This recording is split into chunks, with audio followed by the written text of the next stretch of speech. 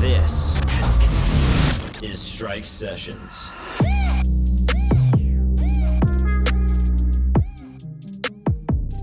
What's up, everyone? Welcome back to Strike Sessions. This is season 4, episode number 7.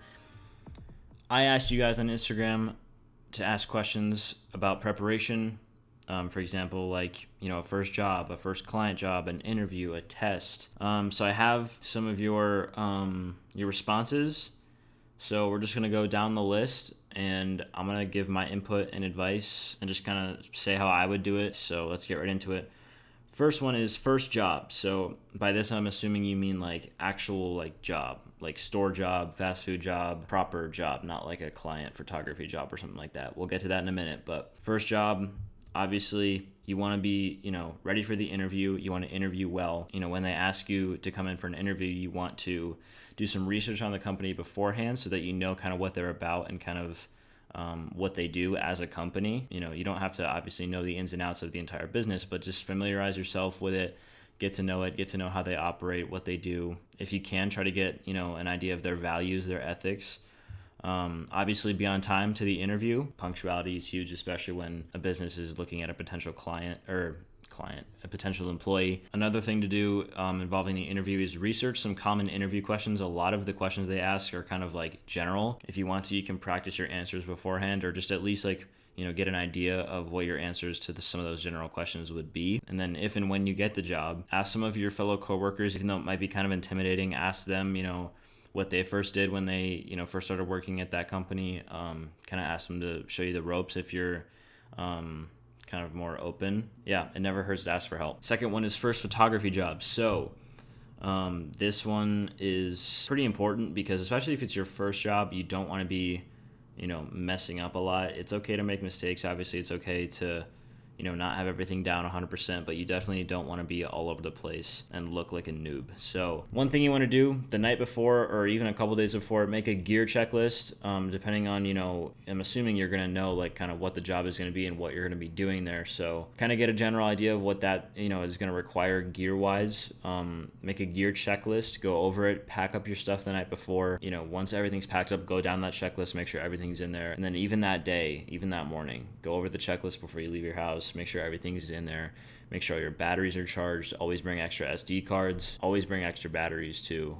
You definitely want to have more than one battery, especially if you're going on a long day shoot. Definitely bring more than one battery. And then obviously depending on your SD card size, bring the appropriate amount. Another thing you want to do is get a shot list from them. So kind of ask them, what shots are you expecting me to get? What shots do you want to see from me? Ask them to write down, each kind of part of the shoot, what they want from you. And then if you really want to get serious with that kind of aspect, you can get a contract. It doesn't have to be like some, lawyer approved, super legal contract. Just any like document that says, what you want them to agree to and kind of what you want them to be aware of. Get that on a piece of paper, get them to sign it. Obviously don't force them if they don't want to, but, make sure they sign it before you work for them. Definitely ask for the money first. Do not send them the pictures and then hope that they send you money. Ask for the money first. Another thing, this kind of goes hand in hand with asking the client for a shot list. Kind of talk and get to know the client first. You're going to be doing business with these people. You want to be, on a personal level with them. I don't know, just be open with them, be friendly with them, show them that you're a nice person. Treat it like a normal conversation with a friend. Third thing is wanting to make a change in your eating and exercising habits to improve your physique. This is something I'm doing right now. Obviously you have to stick with it. You want to make sure you're eating right depending on what you're trying to do, whether that be gain weight or lose weight. You want to be sure you're doing your proper workouts, so don't have bad form. Try to look up, helpful videos on YouTube if you don't have access to a gym where you could ask someone in real life. Make sure you're doing workouts that are actually beneficial. Some workouts are complete bogus and will not do anything for you, so make sure you know what you're doing, and be strict on yourself. Don't have a cheat day that literally reverses all the hard work you put in the week before. Be strict with it. It's going to be tough. It's going to suck at the time, but in a year, when you've been doing it for a year and you see those results, you'll thank yourself. Fourth thing is starting a new channel or brand. So this is something I'm more familiar with. Obviously, I'm pretty familiar with all of these, but this kind of resonates with me more. If you're making a new YouTube channel, or honestly, this works for both. If it's of a niche, if you have a niche behind your channel or brand, look into that niche. Look what has already been uploaded. Look what content is working. Look what content isn't working. Try to, obviously develop your own unique style. Don't just copy someone that's already doing that. They won't even watch you when it already exists somewhere else. Make sure you have a solid logo. I forget what the term is for it. There's a good example of it, like the Disney logo, how it can go from this. I'll put it up on the screen. How it can go from this to this to this to this.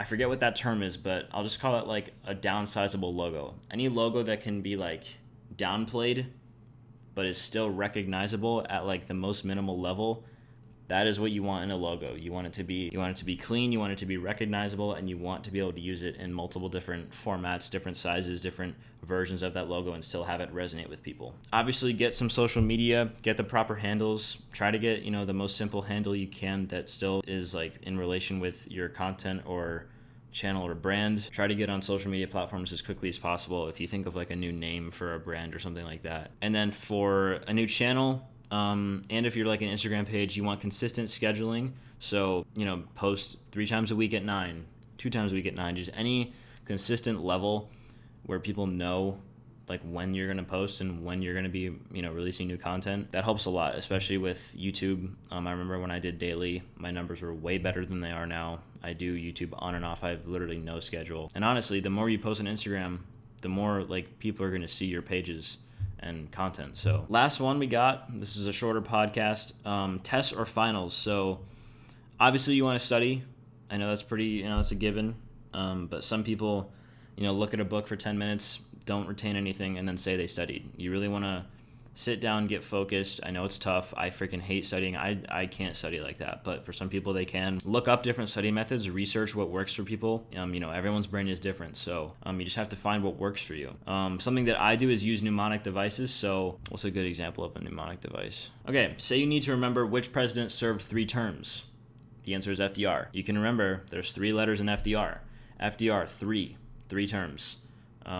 If it's multiple choice, obviously, you'll have a list of 4, other names will be there. They won't have those 3 initials, let alone 3 names, depending on who's on there. But anyway, you get the idea. 3 letters, 3 terms, just stuff like that, stuff that will easily pop into your head or that, is obvious about the test. Connect that to the answer for something like that.